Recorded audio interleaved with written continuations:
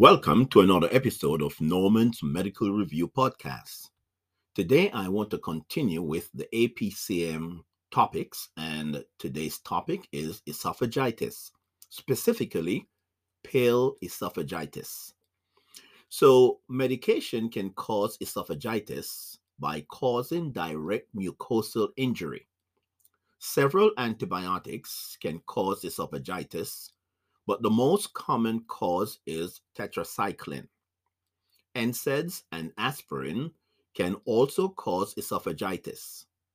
Bisphosphonates are another class of medications that can cause esophagitis.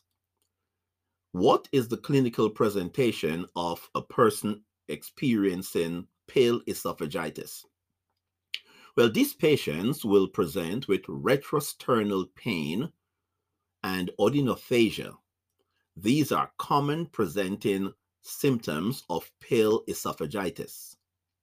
Pale esophagitis should be suspected in patients with retrosternal pain or heartburn, odynophagia or dysphagia, and a history of ingestion of medications known to cause esophageal injury. So what's the management of a person with pale esophagitis? Well, the initial step in the management of a person with pale esophagitis is to discontinue the offending medication. Well, thanks for listening to this short presentation of pale esophagitis. Continue reviewing, continue pushing yourself, and remember, your brain is a fertile field. Be careful what you plant in it. Good night.